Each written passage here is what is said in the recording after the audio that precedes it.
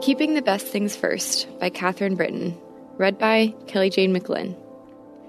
And this is my prayer, that your love may abound more and more in knowledge and depth of insight, so that you may be able to discern what is best.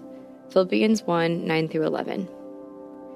How often do we resign ourselves to the tyranny of the urgent? If you're me, it's a daily struggle not to use that little phrase as an excuse for losing sight of the big picture. It's so much easier to take care of what's immediately in front of me instead of what should be first in my life. I'm a task-oriented Martha, so concerned with getting the job done that I forget to focus on him first. I can tell myself that I'm doing my work as unto the Lord as much as I want, but I don't serve anyone when I get harried. You probably know the feeling. You tell yourself you're cooking a wholesome dinner as a supreme act of service and love for your family. If they only appreciated how many other things you have to do besides stand over stove, when little Anne asks if you'll help her find her favorite CD.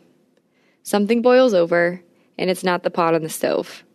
In taking care of dinner, you've forgotten to feed a godly attitude of patience and love. That's me to a fault. James makes it clear that faith is constantly looking for ways to serve. Like Martha, however, we can get so busy that we forget why we're doing it. I often catch myself thinking that if I'm not busy, I'm not doing enough for God. But then the act becomes its own end instead of an outworking of love. Imagine Martha in the kitchen, fluttering around and looking for that special recipe to serve Jesus, while Mary just sat, soaking up his words. Martha's response to this was probably well-intentioned, that is, from a human point of view. She was serving and wanted others to serve with her, but Jesus called her bluff. Only one thing is needed, Christ said, and Mary has chosen what is better.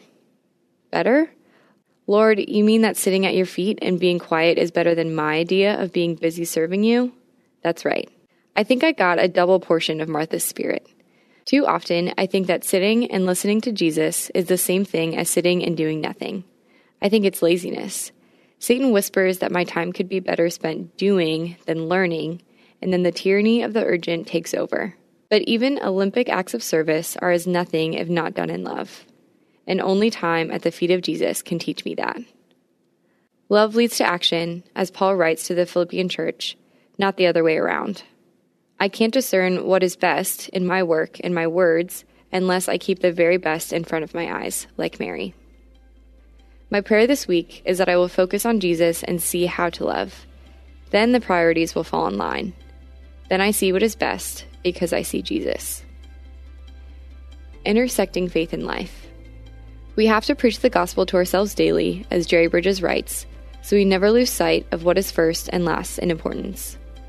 Reevaluate your commitments and make sure that you set aside time to sit at the feet of Jesus before anything else. For further reading, check out 1 Corinthians 13. Hey listeners, thanks for joining us for the Crosswalk.com devotional podcast. To get all of our episodes straight to your phone during the week, subscribe to this podcast on iTunes or wherever you listen to podcasts. To find more devotional content like this, head over to Crosswalk.com.